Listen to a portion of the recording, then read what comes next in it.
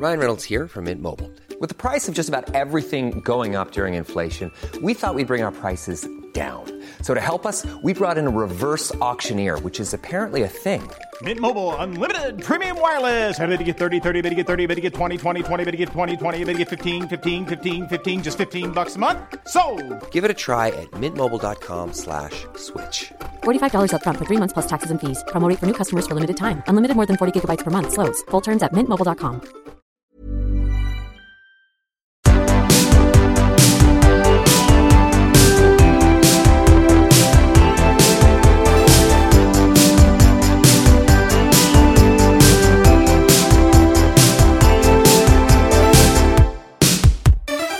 Hej och varmt välkomna till Fråga Juristen, din tröst och din hjälp när det gäller vardagsjuridiska frågor. Och mitt emot mig sitter Miriam Valtré. Hur är läget? Jo, men det är bara bra. Jag är lite sen hit, men väldigt peppad på att faktiskt få hjälpa de här personerna som har mejlat in nu då. Precis. Hur är din juridiska dagsform?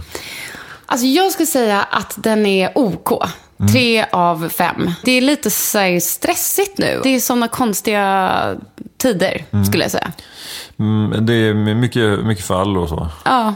Men det är också bra, för det är det du ska liksom dra in degen på. Ja, exakt. Precis, det är det som är the money maker. Precis. Inom idrottsvärlden så är det ofta så att man har en liksom bra eller mindre bra form. Men det kanske är mer jämnt inom juristbranschen. Man kan det man kan. Ja, alltså det som är nog för mig, att ju mer jag har på jobbet, desto mer kan jag bli lite då ur gängorna i övrigt. Alltså, för då blir det som en urladdning. Då fokuserar man så mycket. Men det är ju kanon, för då går det inte ut över klienterna, då går det ut över din sambo. Ja, perfekt. Och han kan ju ta hur mycket som helst. Ja, herregud. Fästman. Fästman är det ju, ja. Soon to be husband. Precis, vi pratar ju om din möhippare här om episoden, så jag tänker ändå att det är ganska offentligt att du... Nu är det offentligt. Att du ska gifta dig. Kungjort, ja exakt. Ja, det blir det snart nu här i juni faktiskt. Spännande. Vi återkommer till det. Stor bröllopsspecial i juli.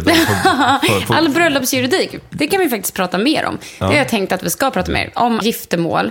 Och också om, jag tycker vi ska ha ett speciellt barnavsnitt. Alltså så här, ska man skaffa barn, man är sambo, man är kanske i en samkönad relation, ska man gifta sig, bla bla bla bla. Ett sånt avsnitt. Det finns mer att säga där. Men dagens första fråga handlar ju lite grann om det. I alla fall handlar om föräldrar och barn, för det handlar om arvsrätt. Ja. Ska vi läsa frågan? Ja. Hej, jag undrar lite om arvsrätt och möjligheter till att fördela arvet olika mellan bröstarvingar när inga särkullsbarn förekommer. Varje bröstarvinge har ju rätt till sin lott, men hur kan en förälder tilldela mer till ett av sina barn än det andra genom testamente? Är det även möjligt att på det här sättet testamentera en del av arvet till sina barnbarn och på så sätt utöka bröstarvingens del? Och får en förälder automatiskt kontrollen över ett arv som testamenterats till dennes barn? Ja, vilken bra fråga. Det blir ju ibland inte så god stämning vid arv, tyvärr. Men säger du det?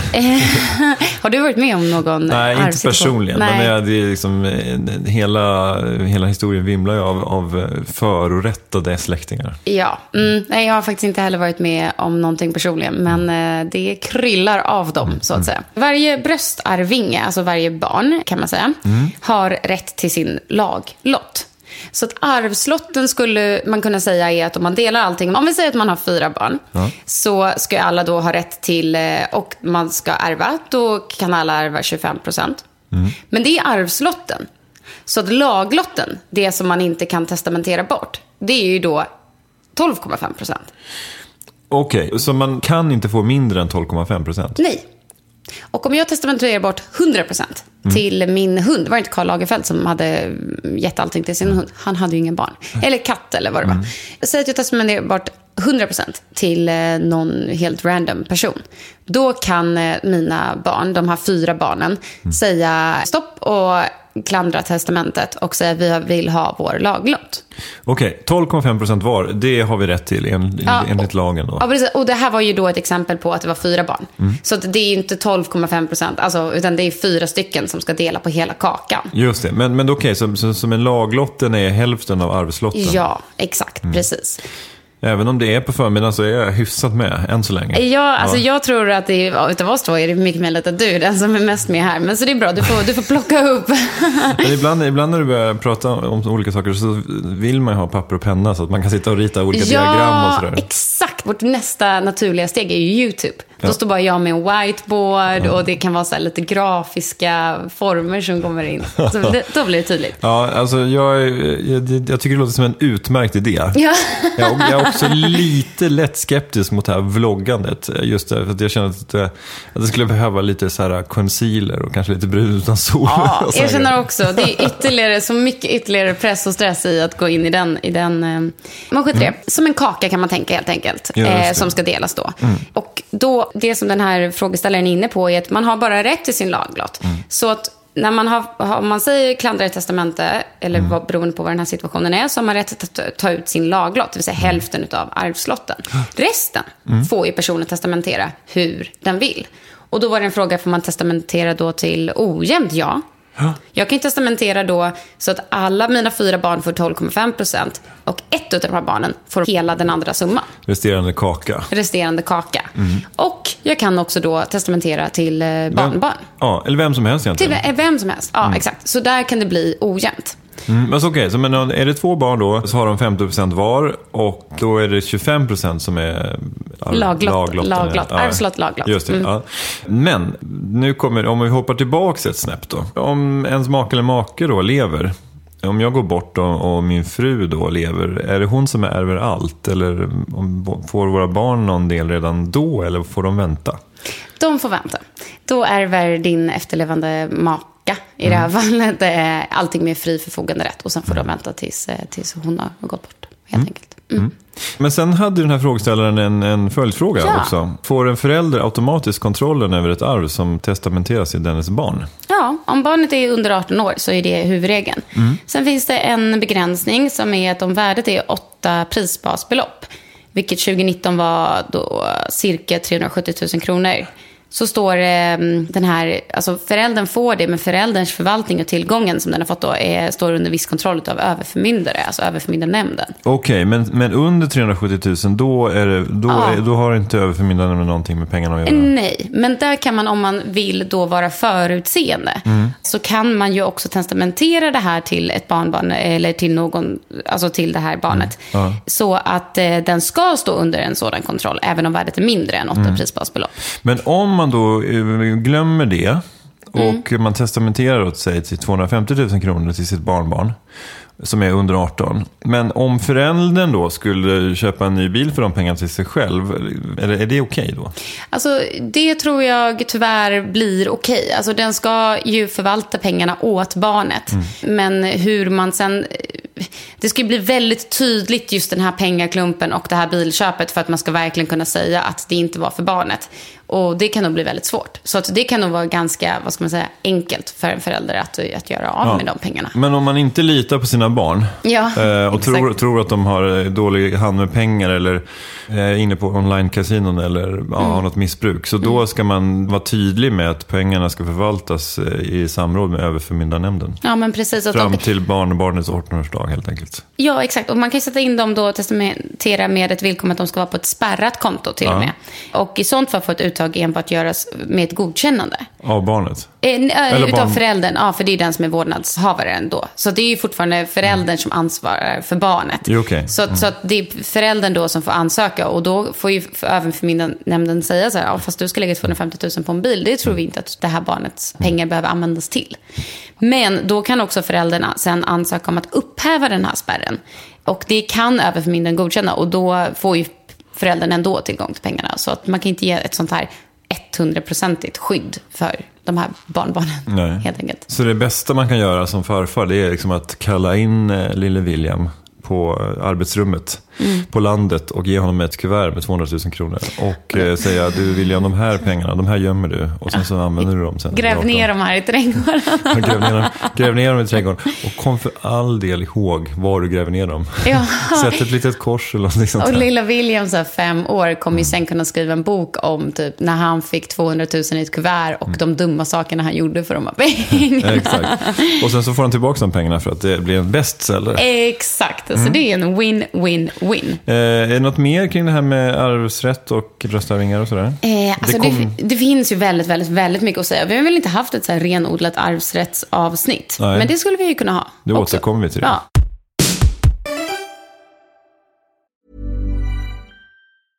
Hey, it's Paige DeSorbo from Giggly Squad. High quality fashion without the price tag. Say hello to Quince.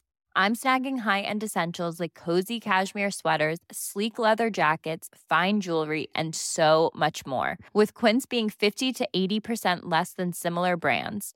And they partner with factories that prioritize safe, ethical, and responsible manufacturing. I love that. Luxury quality within reach. Go to quince.com/style to get free shipping and 365-day returns on your next order. Quince.com/style. I'm Sandra, and I'm just the professional your small business was looking for. But you didn't hire me because you didn't use LinkedIn Jobs. LinkedIn has professionals you can't find anywhere else, including those who aren't actively looking for a new job, but might be open to the perfect role, like me. In a given month, over 70% of LinkedIn users don't visit other leading job sites. So if you're not looking on LinkedIn, you'll miss out on great candidates like Sandra. Start hiring professionals like a professional. Post your free job on linkedin.com/people today. Vi går vidare till nästa fråga, och den är väldigt kort. Vad får jag göra med en fullmakt? Ja, jag tycker frågan är kort, men svaret kan bli sådär hur långt som helst. Men det egentligen korta svaret är ju det som framgår av fullmakten. Yes. Alltså den fullmakt som jag använder mig av dagligen, det är en sån rättegångsfullmakt att jag får företräda en person vid myndigheter eller domstolar eller som ombud vid förhandlingar. Men okej, och då om personen inte är närvarande själv då, så kan du... Nej, ja, precis. Men alltså, jag använder en sån här rättegångsfullmakt när jag överklagar ett beslut, vanligtvis. Så då är det ju en skriftlig men ibland även om personen är närvarande så har jag oftast skickat in en fullmakt till domstolen och behöver ha det. Men man kan ju ge muntliga fullmakter också, men det är ju, man brukar ha skriftliga fullmakter. Men om jag till exempel då ska skriva under något avtal, eller om jag ska köpa en lägenhet till exempel och inte kan närvara, och jag bara liksom ber någon släkting eller nära vän att genomföra det här köpet åt mig, då skriver jag en fullmakt. Vad är det som gäller rent pappersmässigt? Ska den här fullmakten bevittnas eller på något sätt, eller... Det finns ingen krav på bevittning. Däremot så brukar ju domstolar, de godtar ju bara fullmakter i original i regel. Så att när du visar upp den så ska du ju helst ha inte en kopia. Men det är ju också lite upp till den personen som ska ta emot fullmakten. Alltså om du nu ska köpa eller sälja en lägenhet vid någon som fastighetsmäklare, de kanske inte har som krav att det måste vara i fullmakt, i original. Så där finns det väl inga formkrav så egentligen. Nej, utan det finns massa olika, och det som du beskriver nu är lite mer av en uppdragsfullmakt, att du får företräda mig vid försäljning av bostadsrätt, bla bla bla, lägenhet, lalala. Så då är ju den ganska specifik. Medan man kan ju också ge då en generell fullmakt, och det är kanske något som, men det pratade vi om tidigare, om man har en liten äldre förälder, och så kan man då få en fullmakt att företräda den generellt. Och då kan man sköta affärer och liknande åt den personen. Men om man då har fått en fullmakt för att utföra en försäljning, kan det framgå av fullmakten också så här, du får inte sälja lägenheter för mindre än 3 miljoner eller sådär? Ja, men precis. Det där är en jättebra fråga. För fullmakten visar man ju upp. Så det vill man kanske inte skriva. För då blir det så här, då vet vi ju exakt var vi ska lägga oss. Men då blir det en fråga då av vad man brukar kalla behörighet och befogenhet. Så min behörighet som har fått fullmakten är ju att sälja lägenheten. Men min befogenhet är ett visst pris. Just det. Men befogenheten måste man göra upp om den i ett annat avtal då mellan de här två personerna? Ja, och det kan man göra upp muntligt, men det kan man ju också göra upp skriftligt. Men oavsett om det är muntligt eller skriftligt så gäller det ju. Men det beror på, det är alltid bra att ha det skriftligt om man sen vill hävda någonting. Ja. Men om den här personen då liksom har sålt lägenheten för halva priset. Exakt. Kan det också bli ett tvistemål i sig? Att så här, du lovade att du skulle sälja den för minst 3 miljoner, men du sålde den för 1,5. Och där är det en sån också så här, att då har ju inte jag överskridit min behörighet. Nej. Så säljet är men giltigt. Däremot dina befogenheter. Exakt. Så då kan ju den personen som gav mig en fullmakt och då eventuellt har en skriftlig befogenhetsöverenskommelse säga, men det står här att befogenheten var inte så här lågt. Och då kan ju den egentligen kräva skadestånd på mellanskillnaden gentemot mig då. 1,5 miljoner, tack. Varsågod. Vänta, jag ska bara kolla om jag kan få ut min laglott vad sa först. du? Internetcasino.com. Maria. Du, är det något mer vi ska säga om fullmakter? Ja, nej, men det man kan tänka på också att en fullmakt gäller tills dess att den återkallas. Eller till då om det framgår ett slutdatum på fullmakten. Så att det kan man ju också vara, om man nu har skrivit fullmakter, att man kanske vill ha någon form av koll på dem. Och sen finns det en annan sak som är då att man kan ha en ställningsfullmakt på ett företag. Så att om du försöker gör någon form av affär eller avtal med någon på ett företag, så kan det ibland vara bra att kolla upp exakt hur det ligger till med den här personen och den ställningsfullmakt. För att det kan ju bli så att det inte blir ett giltigt Okej, men är det så enkelt som att det är de personer som tecknar firman som har rätt att ingå avtal? Ja, alltså om du gör ett avtal med en firmatecknare, då är du ju helt safe. Legit. Då kan du andas ut. Firmatecknare, det är det finaste var. Nej, men däremot så är det ju ganska ofta så att det inte är firmatecknaren som gör avtal. Och så måste ju ett företag få sköta sina löpande affärer. Ja, jobbigt om Telias vd ska sitta och signera alla avtal. Ja, teckna varje gång jag ska skaffa en ny mobil så måste Telia gå in personligen. Men har Telia då en massa fullmakter inom företaget för vem som kan göra vad då? Ja, så en ställningsfullmakt är inte då alltså att man nödvändigtvis har en skriftlig fullmakt. Utan det kan man få på grund av sin roll. Och det är där som, om du då ska sluta ett avtal, som man kan vara lite uppmärksam. Om det står i så här, mejlsignaturen inköpare, ja, då får du antagligen, kan det vara rimligt att teckna ett leverantörsavtal med den. Ja. Men om det står någonting helt annat, jag kan inte komma på det enklaste. Vaktmästare? Ja, det är precis. Då är det nog inte så smart. Då kan inte du med fog ha tänkt att den skulle ha en ställningsfullmakt att sluta ett leverantörsavtal. Så sådana saker. Liksom. Men sen kan nu ska man inte krångla till det, men en vaktmästare kanske har befogenhet att köpa in vaktmästargrejer. Ja, exakt. Men verkligen. Det är en ganska bra, tycker jag, invändning. För det kan ju vara att de var så här, du får hålla koll på allt som ska finnas tillgängligt för dig. Ja. Så då kan det mycket väl ha varit så att du, som är då kanske tredje man, alltså har haft fog för tanken att vaktmästaren kunnat sluta det här avtalet med Jag känner mig dum att jag sa vaktmästare först, för att det är riktigt klart att vaktmästare kan inköpa ansvar, eller hur? Ja. Man kan köpa glödlampor och... Alltså, ja, men precis. Men det är inte alls en dum... Så här, för det ställer ju ändå det här på sin spets. Så att, det blir ju en fråga om bedömning, såklart, från fall till fall. Men vad kan man haft fog för att tänka att den här personen skulle kunna gå in och sluta för avtal, så att säga. Spännande. Ja. Detta är fullmakter. Ja. Vi går vidare. Vi hinner med en fråga till. Och den lyder så här. Är det rea om man höjer priserna dagen innan? Ja, då finns det, alltså allt det här regleras i marknadsföringslagen. Marknadsföringslagens, så att säga, syfte är ju att försöka skydda en konsument mot vilseledande eller annan så otillbörlig marknadsföring. Kravet då i marknadsföringslagen är generellt att man inte ska kunna ha en negativ påverkan på en konsuments köp. Och då blir det ju frågan vad som händer här. Just realisation är ju någonting som marknadsföringslagen reglerar särskilt. Och då är det så att det inte är tillåtet att höja priset på varan innan rean startar. Och det är ganska intuitivt, så känner man ju att det är så. Anledningen är att då är det inte ett ordinarie pris. Och jag tror att ordinarie pris har tolkats som ett pris som har varit i minst 4 veckor. Och jag tror att det var någon sån uppmärksammat fall med Siba som höjde veckan innan den här, vad är det, Black Friday. Ja, veckan innan så höjde de sina priser. Och sen redde de ut Black Friday lite dyrare än deras ordinarie priser. Så det var ingen superdeal.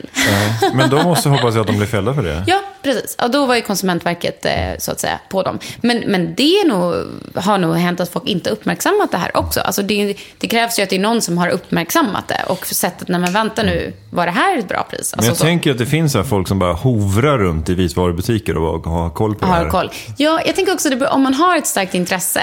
Alltså jag kan känna så här, jag har ju ett starkt intresse för, jag knappt säger det, men för hudvård. Men då har jag ju väldigt bra koll på prisläget. Så jag skulle också uppmärksamma om någon hyrde innan en rea. Ja, precis. Den här L'Oreal-krämen, den kostade ju faktiskt 379 innan. Ja, nu kostar den 399. Vad tänker ni här? Då ringer jag Konsumentverket. Min konsument Elizabeth Arden 8-hour cream, den har alltid kostat 260. Exakt, typ. du är inte så dålig koll på... Jag namedroppar lite nu. Vad har du någon hudvårdsrutin? Ja, alltså jag är mer en biotermkille. Ja, alltså wow. Nej, men grejen är att jag brukar... min sambo har bioterm. Men jag har någon sån här serie som heter Bulldog. Då har de både deo och ansiktskräm och så. Det är ju lite grabbigt. Ja, det är lite sån. Alltså, estetiken på de förpackningarna, det är ingen tvekan om vilket kön som jag har blivit lurad in i en könsidentitet. Men sen så tjuvar jag ju på hennes svindyra bioterm ansiktskräm som jag tar precis runt ögonen här. Så där behövs det bioterm, kan jag säga. Och om Bulldog eller bioterm hör det här, så är vi intresserade av samarbetet såklart. Va? Ja.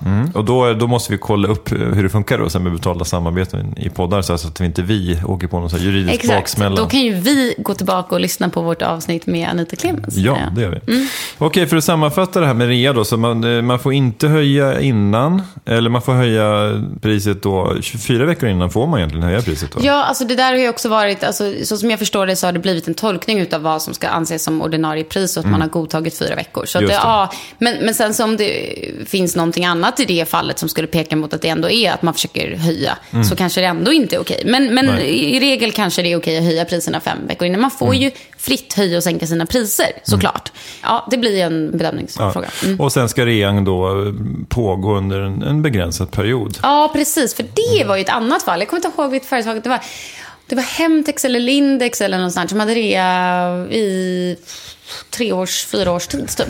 Det var rea. Ja. Det var så här, men då det tog typ också typ så här 2,5 år innan de kom på dem. Bara, vänta, det är ju rea här varje dag. Men det stående skämtet är att alla matbutiker har så här utförsäljning, allt ska bort. 70%. Allt ska bort. Alltså, så. Ja. Men, och det kan man ju då diskutera om det verkligen är så att allt ska bort. Alltså, sen ska ju liksom man orka driva det här, alltså konsument... Så att det beror ju på om konsumentombudsmannen eller Konsumentverket är alerta. Men om en liten mattbutik i en liten förort till Stockholm. Det jobbiga är om Konsumentverket kommer in i butiken och så liksom kom in, varsågod här, sätt dig här och ta lite te. Och så här pratar med min bror här, nu ska jag berätta för dig om de här iranska mattorna. Så 2 timmar senare så kommer Konsumentverket ut med en persisk matta. Ja. Det är alltså, ingen kan stå emot det där trevliga, perfekta snacket. Nej, är man ensam så ska man gå till en mattbutik.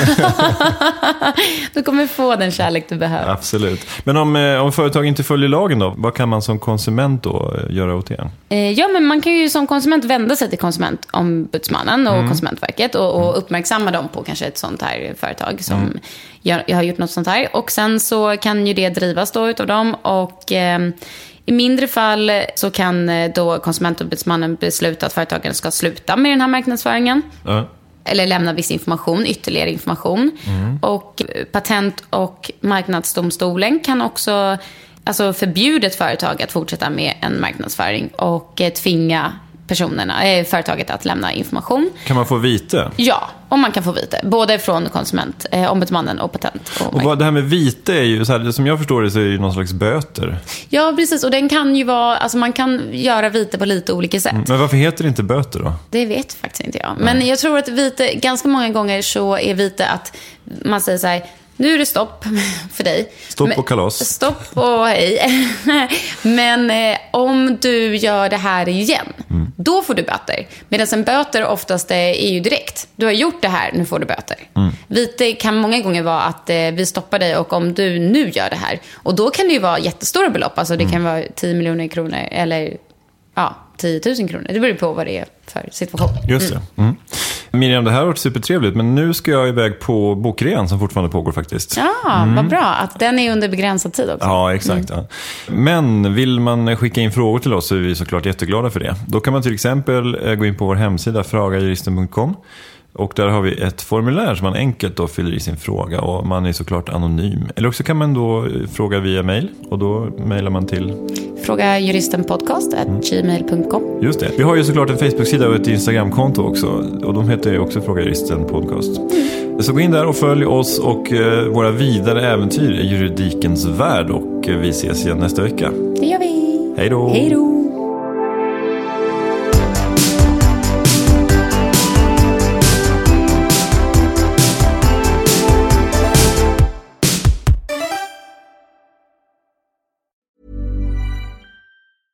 Hey, it's Paige DeSorbo from Giggly Squad. High quality fashion without the price tag. Say hello to Quince. I'm snagging high-end essentials like cozy cashmere sweaters, sleek leather jackets, fine jewelry, and so much more. With Quince being 50 to 80% less than similar brands. And they partner with factories that prioritize safe, ethical, and responsible manufacturing. I love that. Luxury quality within reach. Go to quince.com/style to get free shipping and 365-day returns on your next order. Quince.com/style.